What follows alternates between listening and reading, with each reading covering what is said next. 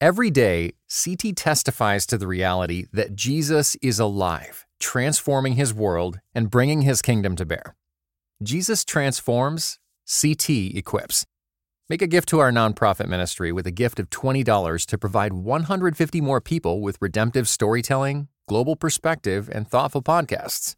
Give now at morect.com/equip.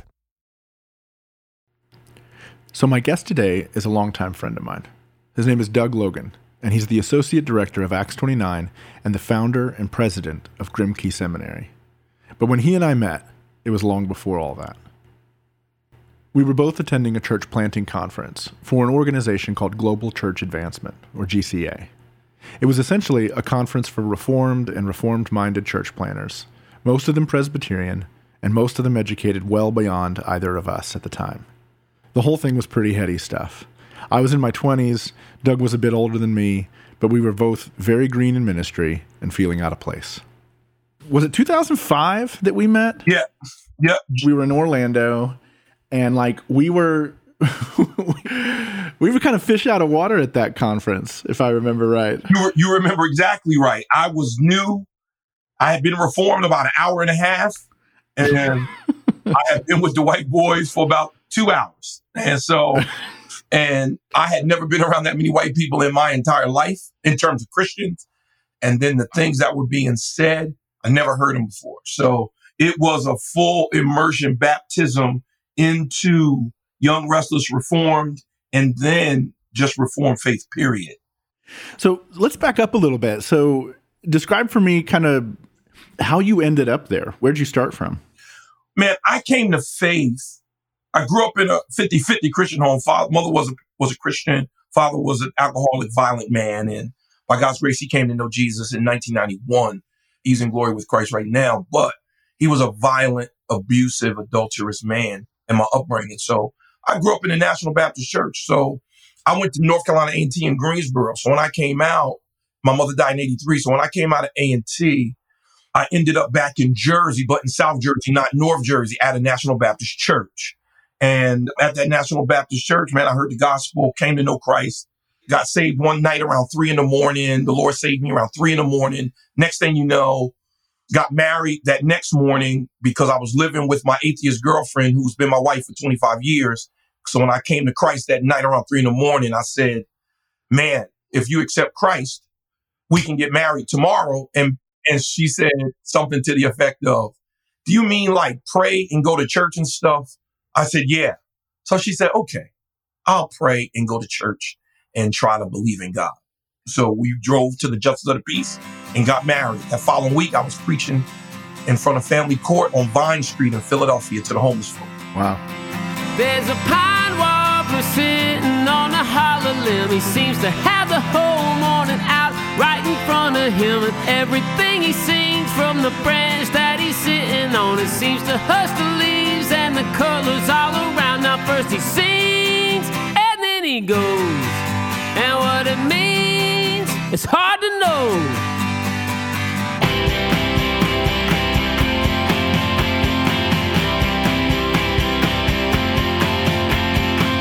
From Christianity Today, you're listening to Cultivated, conversations about faith and work.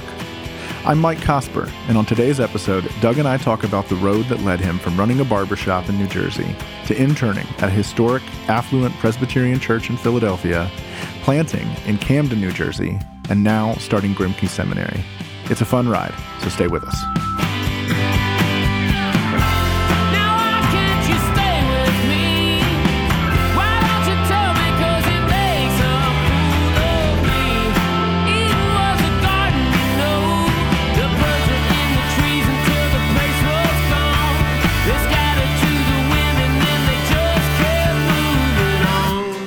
There must have been some sense of pastoral call on you. I mean, obviously from the beginning, if a week later you're preaching on the streets. Yeah, well, I owned a barbershop for about 10, 12 years. And during that barbershop, one of my strategies was to hire Christians because they wouldn't steal my money. And so...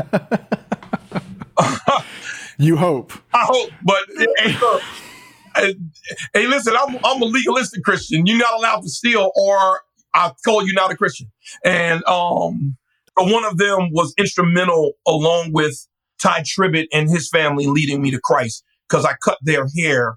And one of them's name is Jay Sykes, who is still my friend today. He was instrumental in leading me to Christ at the bar. So you owned the barbershop when you became a Christian. So you had Christians around you without necessarily, you weren't a Christian yourself. Exactly. So, so one of them prophesied. It was a group of Pentecostals, Baptists, Church of God in Christers. My boy Sykes that the Lord radically saved him from drug addiction and everything.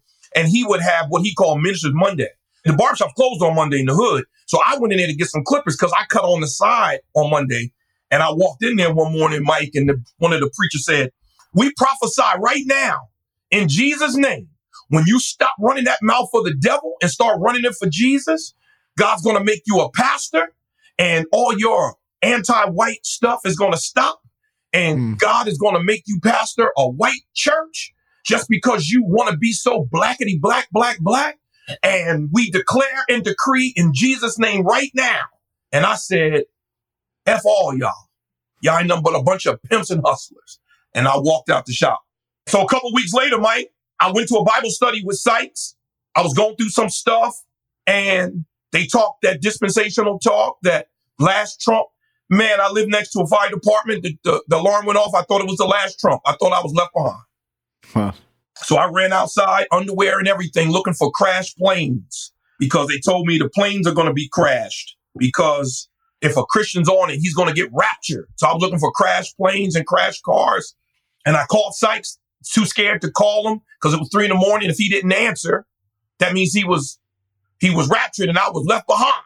And I was going to have to get the mark of the beast and all this other stuff. Man, so I called Sykes. He answered the phone, cussed me out for calling at 3 a.m.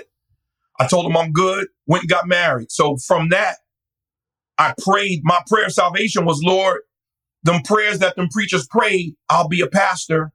I'm going to do whatever you said. Since I'm a Christian now, whatever I said, I'm going to be a preacher. So I immediately thought salvation equal preaching. Wow. You mentioned anti-white stuff that this pastor called out in you. What was that about? Well, man, I just didn't like white people. I had them as the source of racism, slavery, and they were a big part of my struggles, my anger, my angst, all of those things bottled up in what I thought was a true identity of a real African American was the anger against white folk for all that they've done to create the conditions in my community, in my people, and in me. And so I had a deep disdain for white people. I mean, if you came in my apartment back then, Mike, I had a 16x20 of Malcolm X with his speeches rolling at all times. I had Marcus Garvey books and all types of stuff around. Yeah, I was an angry, angry person. And then I'm dating a white girl. Ain't that crazy? And so God in his grace and in his providence and in his beautiful cosmic sense of humor takes away my white anger with first the gospel, then with the woman I married the next day after I came back. It wasn't very long after becoming a Christian that Doug found himself facing a different kind of racial tension. This time, a hostility towards his wife. Even when I candidated for pastorate, I remember one lady so boldly told me, I was in Virginia candidating at a church. And she said, I think you can preach, but I'd have a white woman as the first lady of this church over my dead body. So yeah. And so I experienced that level of racism against my wife. So those things began to push me and drove me. And I got with a couple of people. One happened to be a Calvinist. And then I found out I was a Calvinist. And then when I found out I was a Calvinist, a black preacher told me that I was a white man idolatrous. I said, I didn't know I could do that. Which then I left from there, Mike, ended up candidating at a church, an all-white 100-year-old church in Philadelphia called Calvary Bible Church. And I was at that church when me and you met in 05.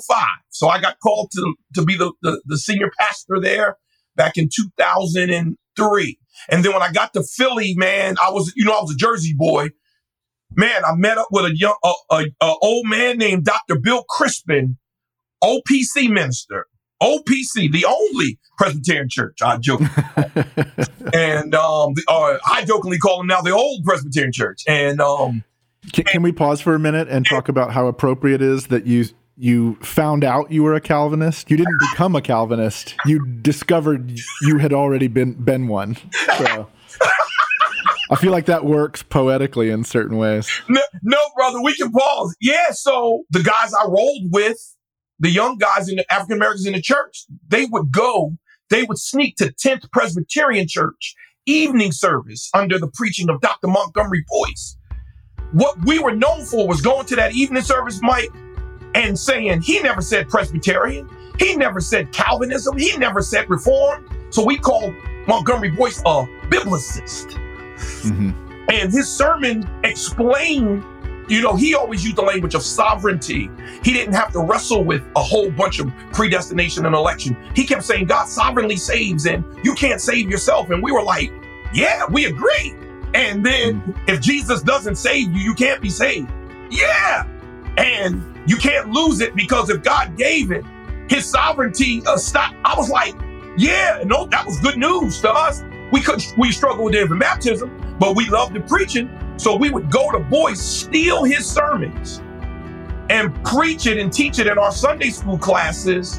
And then we were accused of being Calvinists. We just thought we were Bible boys because we were using ghetto Greek and homeboy Hebrew, talking that talk like Boyce did. And I mean, we thought we were pretty biblical. That guy was biblical and solid. And we just stole his stuff and preached it. That's how we found out we were Calvinists. And were refuted and told we can't teach that here and all of that type of stuff. So as I wrestled with Calvinism, man, I understood Calvinism through, I'm from the hood.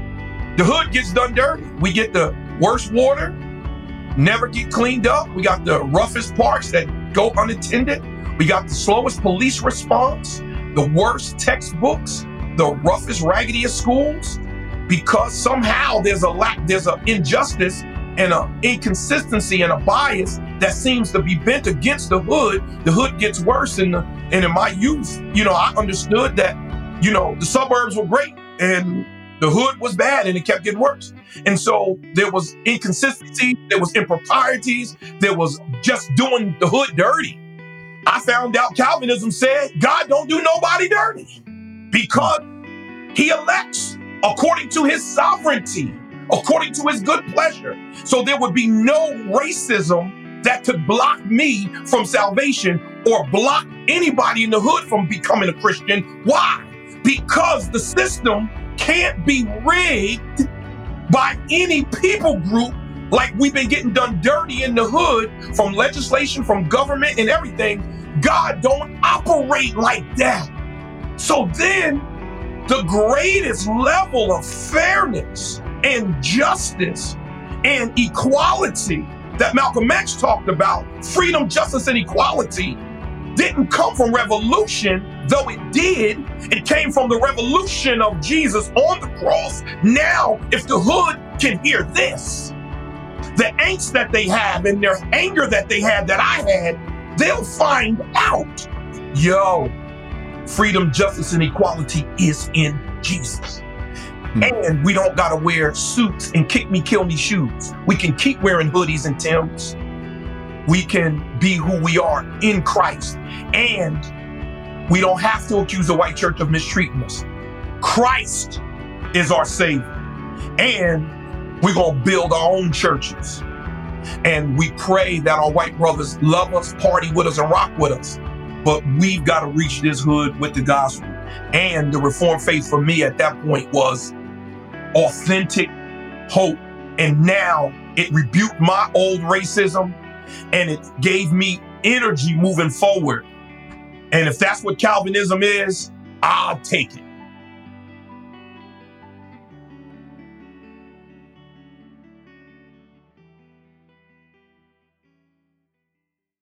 Along with an embrace of Reformed theology, early on, Doug had a desire to see a different way of doing church.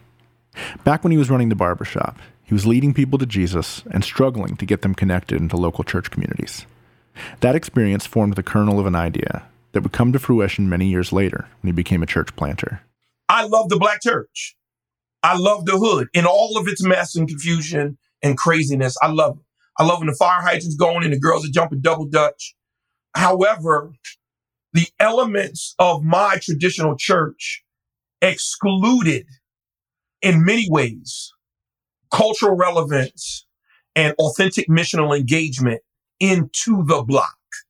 And so it wasn't for a needing a break from them. It was for seeking a more effective plan to reach. And I'm just a church boy who believes in deference. And I want to respect my elders. So I didn't want to rebel. I wanted to build. I went to a traditional Black Baptist church. I was loved there. I met Jesus there. However, there was a whole constituency of bros in the hood on the block who found no home there. So cultural relevance was a big deal for me. And that's my Issacharian understanding that I learned later, that they understood the times and what Israel should do. And then that's the Berean in me that wanted to seek the scriptures and know the scriptures, right? So I wanted to operate in those because I believe the gospel had an answer for everything. So I said, well, the pull I have is the pull that so many people I know that came into my barbershop and that I grew up on the streets with. Because even people I was leading to Christ, Mike, at the barbershop struggled to come to my church because they were gangsters, thugs from Camden. They were like, nah, I just love Jesus. So I wanted to create a place that was more effective in discipleship for them. And yeah, so that's what it was for me. It was me seeking a way to build something that would not just reach, but develop urban dwellers that came to know Christ. And they would come to my church one week with jeans and a hoodie on, and they would get looked at funny as if they can't wear that to church. They weren't coming back. They came in smelling like weed. They was rebuked and conversations had to be had. Nah, you got to put folk in the crock pot. You can't put them in salvation on Saturday. And then all of a sudden they are perfect Sunday, the first Sunday at church. And then they were getting ran off. Not all of them are going to wake up at 3 o'clock in the morning and tell their girlfriend we're getting married the next day or we're breaking up. That might not happen. And so that's what I wanted. People were coming to Christ that couldn't go to church with me. And when they went, they didn't like it and they were angry. And sometimes they still cussed and sometimes they still got drunk and smoked weed. And listen, I want to believe I was a disciple maker, and crockpot Christianity is what the Bible teaches, sanctification. And so I wanted to walk in that. And that's what broke me away from the traditional church. And just to be straight, like I endured a lot of racism by my wife being white. As I sought to be a pastor in traditional National Baptist settings, I got rejected by God's beautiful grace. He didn't want me there, because if he wanted me there, he would put me there. But he sent me in my former black hating self, now with my new white wife, to a historic white Plymouth Brethren church in the hood where I was the first member that was black. Wow. And I was the pastor. And them ladies loved me, supported me, prayed for me. Some of them spoke in tongues over me, anointed me with oil. So when I got there, it was for me a breath of fresh air. And I still had big love for the traditional church. But, I'm a mama's boy, and mama told me I can't disrespect my elders. So I tried to have good conversations, healthy conversations about what I had been learned. And often I was dismissed as hanging around the white boys and being a Calvinist and not wearing a suit and tie and not using the King James Version. And so I just wasn't interested in that because I'm ducking bullets. I'm at the jail. I can't argue with believers about other believers and them not believing the way they want them to believe. I ain't got time for that. I got to make some disciples and honor Christ because, man, I'm called to make disciples. I took that serious. This episode is brought to you in part by Asbury Theological Seminary. a multi-denominational evangelical seminary rooted in the Wesleyan tradition. Serving nearly 100 different denominations, Asbury Seminary prepares theologically educated, sanctified, spirit-filled men and women to evangelize and spread scriptural holiness throughout the world. Asbury Seminary is a spiritually vibrant, academically rigorous community with a residential campus in central Kentucky, extension sites in Orlando, Tampa, Memphis, Tulsa, and Colorado Springs, and fully online programs.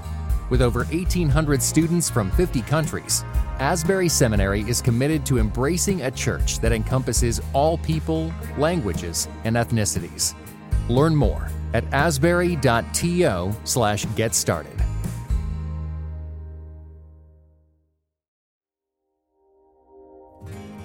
This episode is brought to you in part by Asbury Theological Seminary, a multi-denominational evangelical seminary rooted in the Wesleyan tradition. Serving nearly 100 different denominations, Asbury Seminary prepares theologically educated, sanctified, spirit-filled men and women to evangelize and spread scriptural holiness throughout the world. Asbury Seminary is a spiritually vibrant, academically rigorous community with a residential campus in central Kentucky, extension sites in Orlando, Tampa, Memphis, Tulsa, and Colorado Springs, and fully online programs. With over 1,800 students from 50 countries, Asbury Seminary is committed to embracing a church that encompasses all people, languages, and ethnicities. Learn more at asbury.to/getstarted. Doug described his years of pastoring at Calvary as being like a guy doing a home improvement project for the first time, constantly having to go back to Home Depot or consult YouTube, only to finally realize he lacks the tools to do the project. He was convinced he needed to learn more, to grow more, to really pastor well. So he helped orchestrate another church coming in to take over Calvary's facility, and came on staff as an interim at a Presbyterian multi-site church in Philly called Liberty. It was during that time that he got to know three people who would dramatically reshape his future: Eric Mason, pastor of Epiphany Church, and Philip Ryken and Marion Clark, who were both at 10th Presbyterian. I was there for about a year, and there, God just pressed on me that I got a good salary and everything there, but that church was primarily all white. Great people. I love those people. Those people took great care of me, but I realized there still wasn't a voice pounding, living out the gospel missionally in community in a hostile world. And I resigned from there, and by God's grace, Mason took me in to the residency. But before that, Marion Clark was my good friend, executive pastor at 10th, and so was Phil Ryken, who I called Dr. Phil. And and so I came over to talk to him and told him what I was going through. He took me out to his favorite restaurant, Black Sheep in Philly, and had pulled turkey, which was one of my greatest meals. And I was crying. I said, Marion, I don't know I'm going to feed my family. He said, well, each pulled turkey, it's good. Don't worry about that. We're going to take care of that. Now, Marion is 5'1", and he's a tiny little fella, 120 pounds, maybe 5'1". He says, Doug, don't worry about that. Man, Jesus knows all about it. Eat your pulled turkey. It's wonderful here. And I'm panicking, freaking out. He touches my hand and says, calm down, man. Jesus is so good to us. You know you don't deserve to pastor, right? I said, yeah. He said, so if this works out, it's a gift, ain't it? I said, I guess I'll eat this pulled turkey. And then he said, this is what we're going to do. We're going to talk to Eric. I love how he called Pastor E Eric. We're going to talk to Eric. We're going to devise a plan that's going to be good, because we're not so Presbyterian that we don't partner with our Reformed brothers. And we love Eric. We love you. And I said, okay, I'm calming down. So I have a meeting the next week with the whole church planting committee. And they say, Doug, we talked. We're going to give you $50,000 because you and Eric, you said you want to do a residency with Eric Mason. I said, yeah. Well, do you have the residency written? I text Eric. He said, no. He says, well, we can do it quick. And I said, okay. Next thing you know, Mike, they called another organization. They matched my funds. So I had 2 years support. started the residency, Phil Ryken said, well, here's our condition. You have to be with us 2 days and you can be with Epiphany Philly the rest. And so I'll give you this ghetto geography. So Epiphany Philly is in the hood on 17th and Diamond, and 10th Presbyterian Church is on 17th and Spruce. So I always joke and said I drove from Beirut to Beverly Hills. I pastored in Beirut and Beverly Hills in the same day. And Paul Tripp then became my mentor. He adopted me. Paul Tripp just embraced, adopted me, loved me, developed me, cried with me, prayed with me, gave me money, man, got me through it, gave me every book on earth. And so, yeah, that's what happened. So 10th and Epiphany partnered for me to do a dual residency, 2 days at 10th and the other days at Epiphany Philly under Eric Mason. So that's what happened. I ended up at 10th, went through the ordination process, passed, became a official baby baptizer in 2008 or 2009. Doug's plan at the end of his residency was to go to Germantown, a neighborhood in northwest Philadelphia. But as often happens in ministry, God took him in a different direction. Man, we want to go to an interracial community and help people come out of the fear and the isolation and the racism and the bigotry of those relationships. And so I was going to plant in Germantown, which was a little bit hood, but not very hood. And then one day, about 3 months in, after we had staff meeting, we were heading to lunch and Phil said, where you going, Doug? I said, I'm going with you because you treating. You got all that money. Joke, I ain't got no money. So Phil said, and Doug, also, you keep talking about Germantown. I believe God is calling you to plant a church in Camden. I looked at old pretty Phil Ryken and I said, Phil, you go plant a church in Camden. Church in Camden? You crazy? Jokers have killed me. And he says, listen, I've called this out before and I got refused on it. And I could tell you 2 times I told people that they wound up planting in the city. So don't be shocked. I get out of that staff meeting, Mike. I go to Epiphany. So staff meeting at 10th was Tuesday morning. So I would go to staff meeting Tuesday morning from 9 to lunch. Epiphany staff meeting was at 5. So I get to Epiphany, and then I got there and I was talking to E. And E said, Doug, I've been thinking. I said, what's up? I don't know about Germantown, Doc. I said, what you mean? Doc, I think Doc's calling you to Camden. I said, you've been talking to that old skinny Phil Ryken. Y'all conspiring against me, Doc. He said, I don't even got Phil Ryken's phone number. I was like, you serious? So I finished staff. Angel said she got off early. So I went and grabbed her from South Philly. So I said, babe, in the same day, I've been told I'm supposed to plant in Camden. Let's drive to Camden and prove to them that God ain't calling us. We drive across that bridge to go to Camden. Mike, when I tell you, I'm from the hood, Mike. I locked my doors and I was scared. I'm just gonna keep it 100. I said, oh my goodness, I ain't planting no church over here. So we rode through for about 30 minutes, but I had to stop and pray because Angel said we gotta pray. So I pulled over right before I got on the bridge. And she looked at me and she said, it looks like the devil pulled a vacuum up and sucked the hope out of the whole city. She said, we gotta plant a church here. I said, well, let's pray that God sends somebody to do that. And I prayed that God would send somebody to do that. And we rode home and she looked at me sideways like, you know that's not what I said, right? I just ignored it, put on some music, played it loud, and was singing the words I didn't even know because I did not want to think about it, talk about it. You know me, Mike, I go to bed like 8:30. So I get into bed. The Lord has disturbed my sleep. I get up at 10:30 and drive back over to Camden, ride around again. Man, I broke down in tears for about 25 minutes, pulled over to the side of the road. And I said yes to the Lord. And I had less fear. I guess when I went back by myself, 10:30, it was rougher out there, but I wasn't scared no more. I don't know, it was weird. I just felt a draw and a pull to reach these people with the gospel, to now live out the gospel missionary community in a hostile world. And man, I called 10th that morning, was up half the night praying, told Angel. She said, I told you, Joker. And she went on to work. And I called 10th, and Rankin said, I told you. And Mason said, I told you. And that's what happened. So from there, we decided to move our energies towards Camden. Man, I fell in love with Camden in 2 weeks. It was crazy. People started coming to Christ like crazy. And that's pretty much what happened with 10th.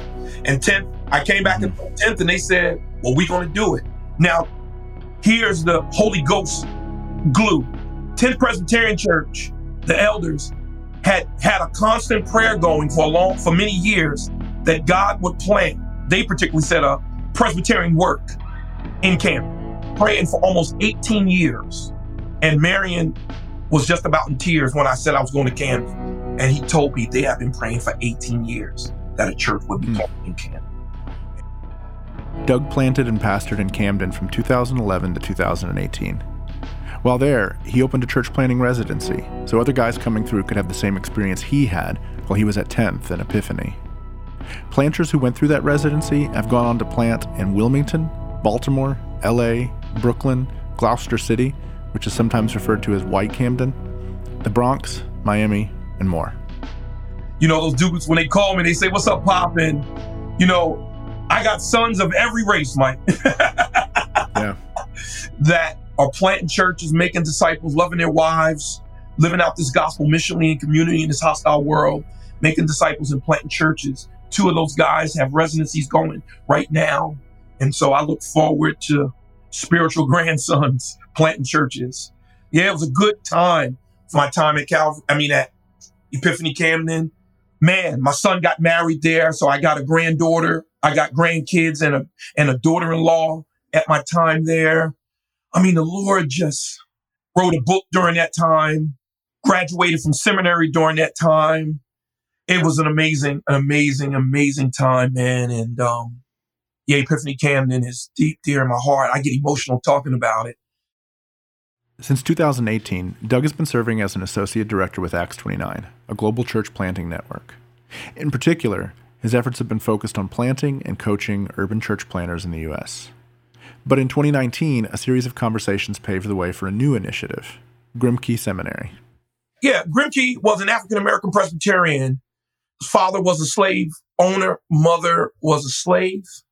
His father, before he died, told his son who took over the farm to free Francis and his other brother Archibald upon his death, and he didn't. So Francis fled to actually be a valet in the Confederate Army, and then he fled from there, and emancipation came.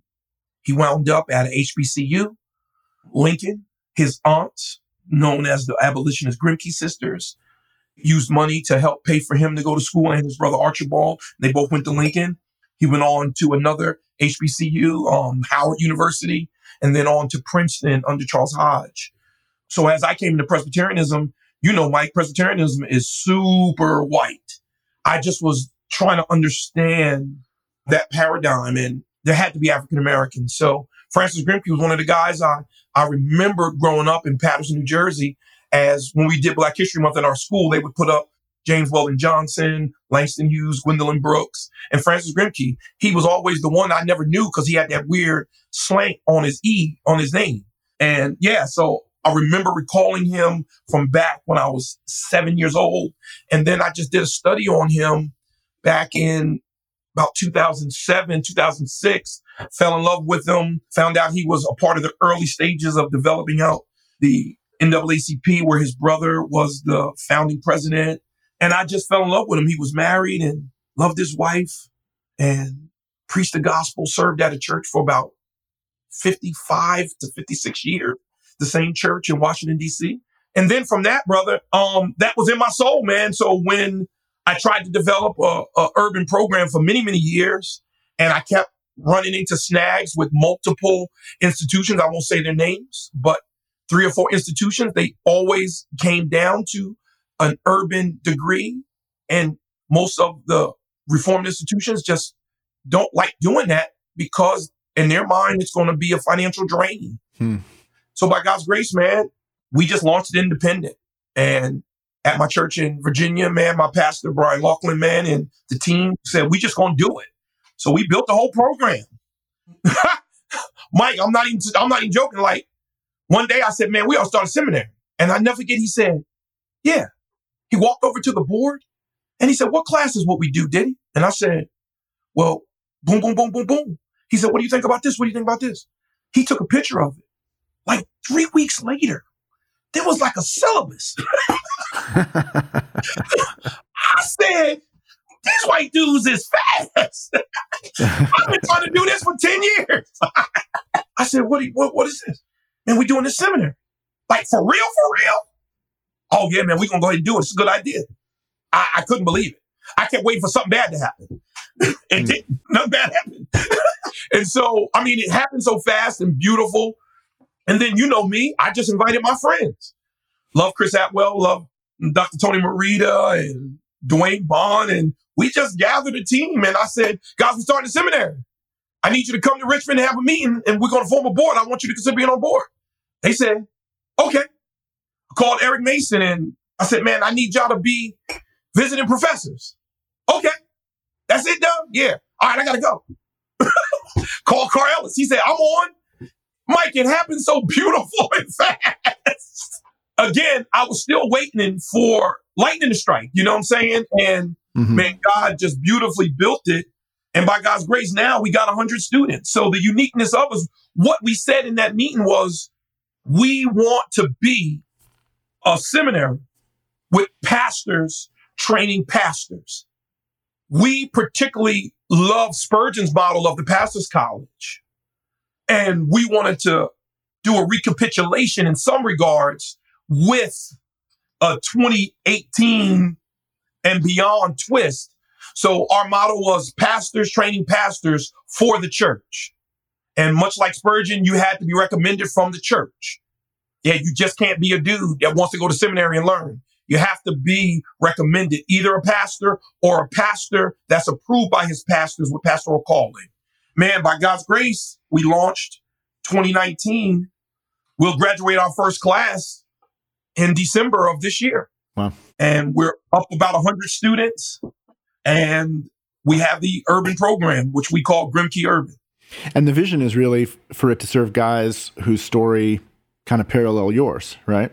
Absolutely. You know me, Mike, me and you both were trying to get degrees, but we were self-taught and grimy and entrepreneurial, and we were invested in early. So God gave us great places for us to do ministry. That's not the regular story. So my particular posture towards it as president is, I want to make sure our school is accessible and affordable and pastorally academic. Meaning, yeah, you need to be academic because we have to engage the devils and the discussions of the day with the gospel. But you got to do it with a pastoral posture. You know, Van Til says all theology starts with God. So it is in the pastorate. So in light of that, brother, we made the cost effective, and I've done my best to bring the best urban, suburban, and center city practitioners as professors to be at that school, to pour their souls into these students. We wanted to do something particular for our hearts. There is always a strong level of diversity in every class where there is Black, white, Asian, Latino authors on books in every class. We've tried to create an experience where these guys are ever impacted.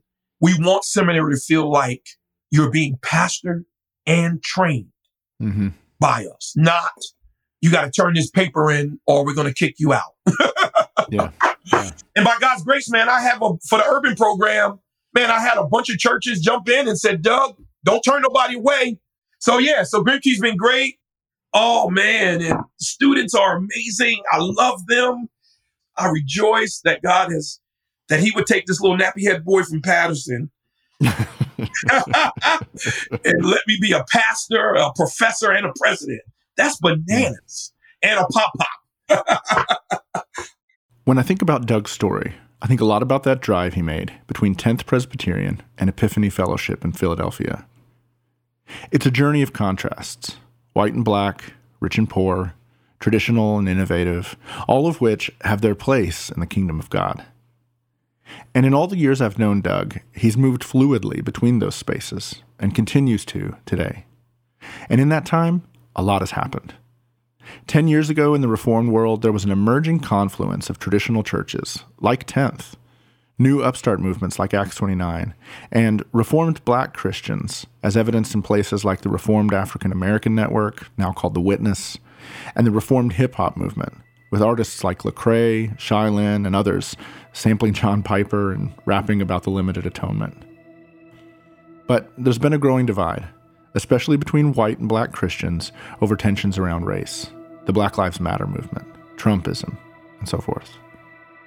Doug has managed to maintain a foot in both worlds, working to plant new churches in black communities while still partnering with organizations like Acts 29 that are majority white. I asked him how he's navigated those tensions over the years. So I live in both worlds, have lived in both worlds. A lot of those things, Mike, I've been married a long time, 25 years. I had to wrestle with that.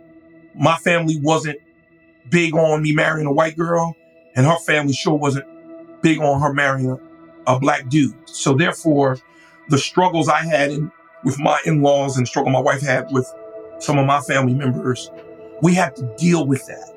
And so by the time, Mike, I get to pastoral ministry and coming to know you, Lord saved me in 96.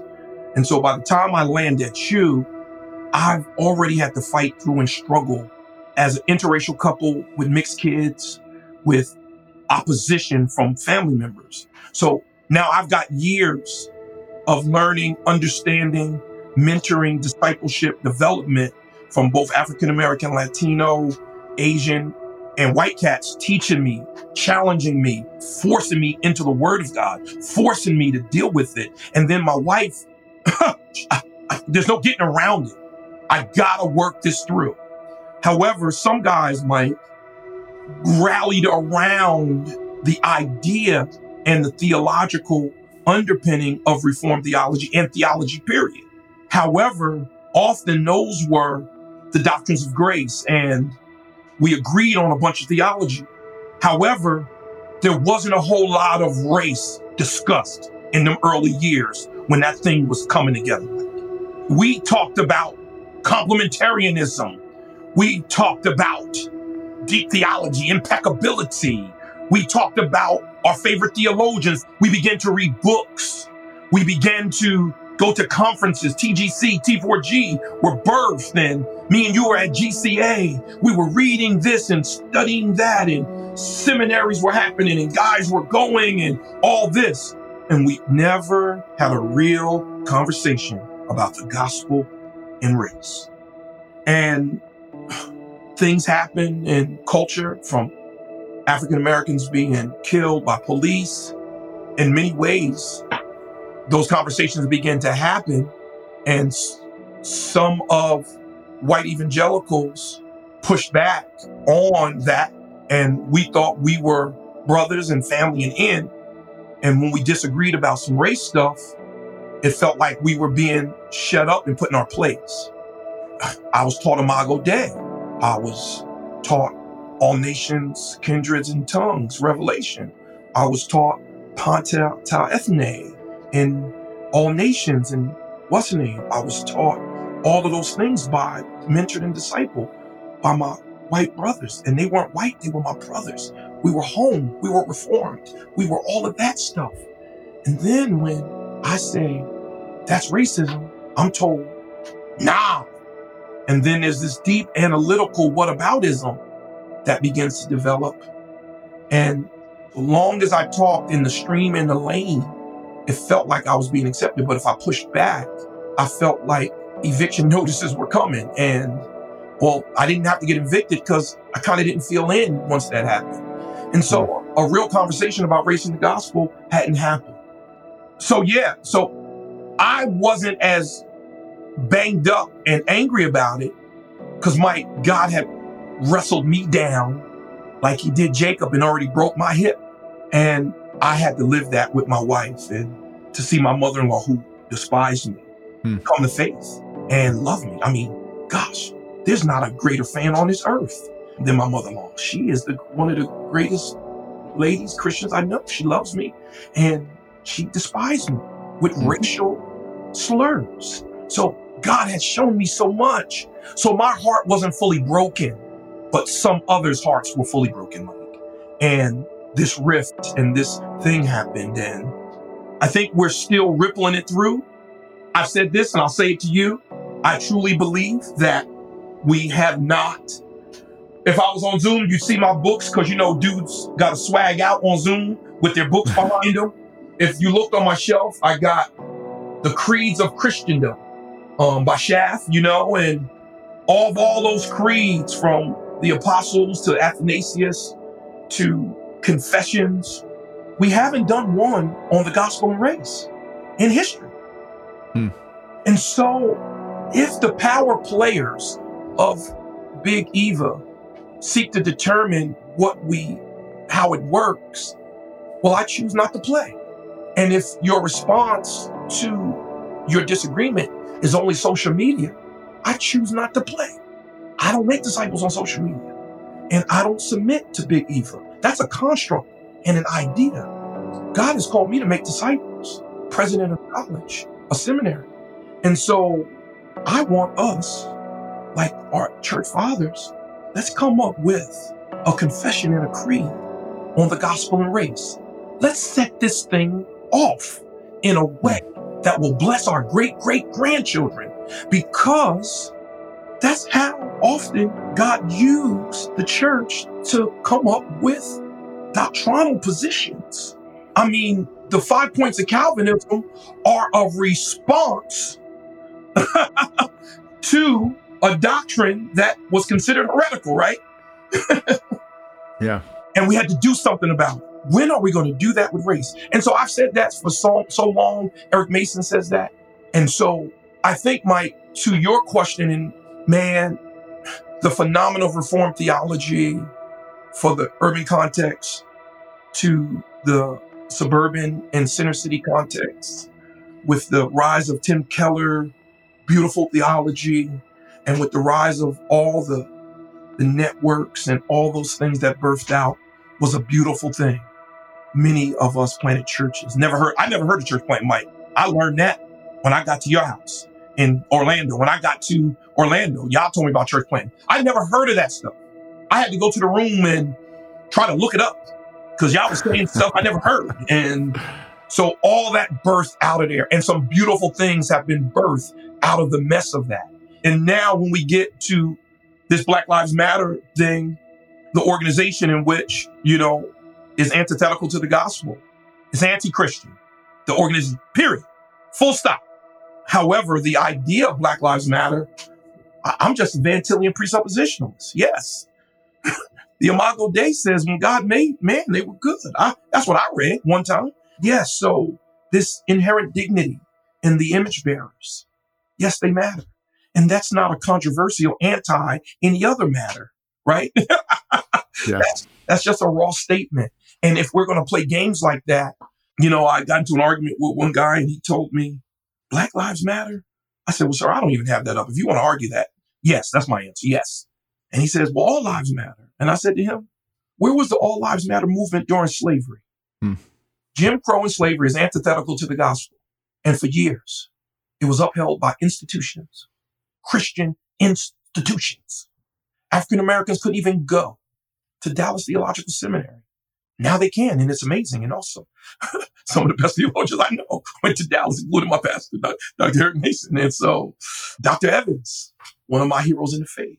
And so, yeah, but the church was compliant with that. We have to deal with that.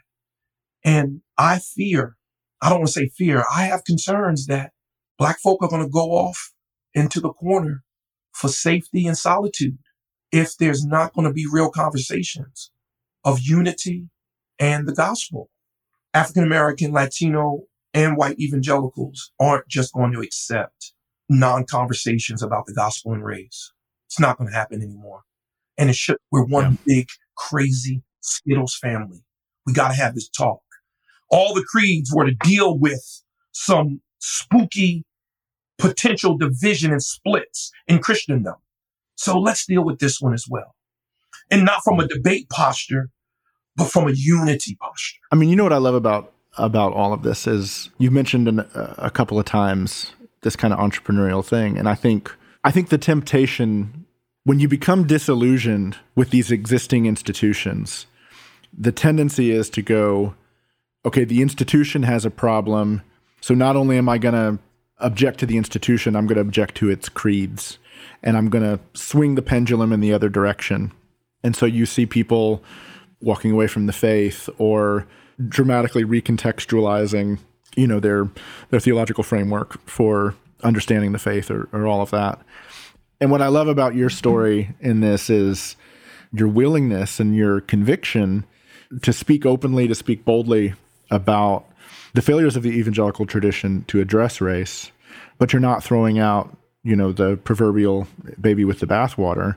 And in fact, you're doing something constructive and building a new institution that can help to move confessional Christianity forward in quarters where existing institutions may have lost credibility.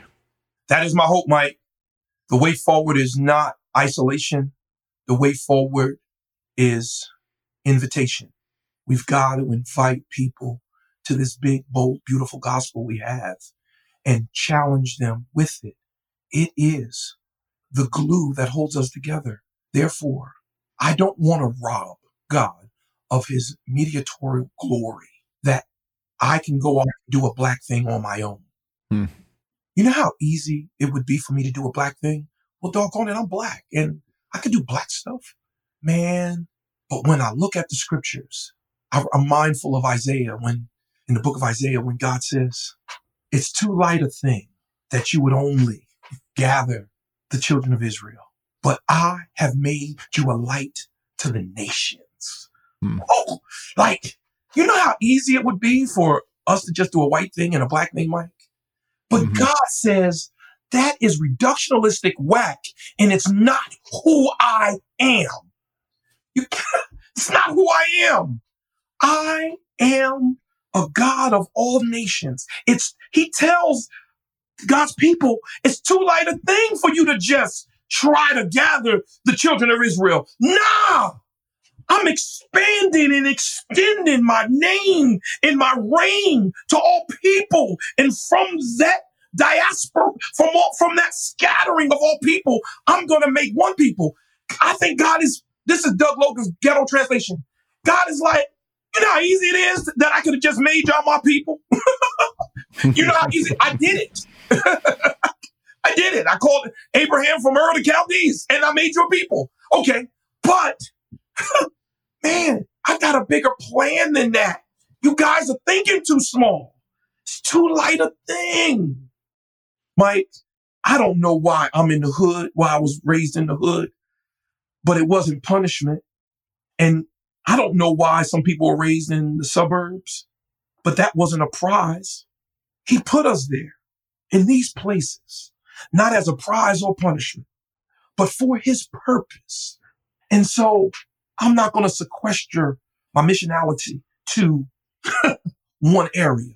I'm running to the cross. And if we all run into the cross, we got to work it out. The cross is for figuring it out, because we don't have to get united, Mike. We already united. We got to walk in it. So ain't no separation of Christians of any race.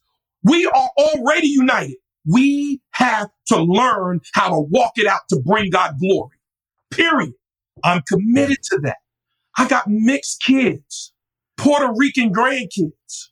My son married. He's a mixed kid. He married a mixed kid. Listen, these combos is getting crazy and crazy all the time. I want them to know at the cross, where I first saw the light and the burdens of my heart rose away. And if that's true, then we got to fight for this family, period. And that's what I'm committed to doing. That's what Grimke Seminary is committed to doing. That's what Remnant Church, where I serve as pastor, is committed to doing. And that's what the Logan family, this generation and beyond, is committed to. I can't tap out. I got crazy cousins in my natural family, and I got some crazy brothers in my spiritual family. Well, brother, I so appreciate you making time for this. Thanks for sharing your story, and thanks for being my friend for all these years. I love you a lot. Oh man, love you so much, bro. And first he sings and then he goes, and what it means, it's hard to know.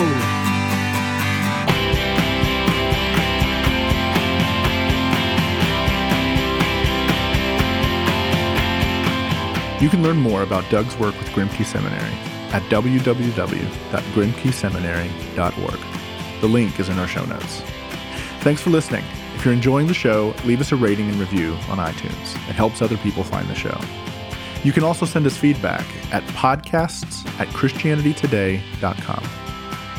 This show is a production of Christianity Today. It was produced by me, was edited by Mark Owens, and our theme song is Eden Was a Garden by Roman Candle. Our music is by Roman Candle and Dan Phelps. Thanks for listening. See you next week.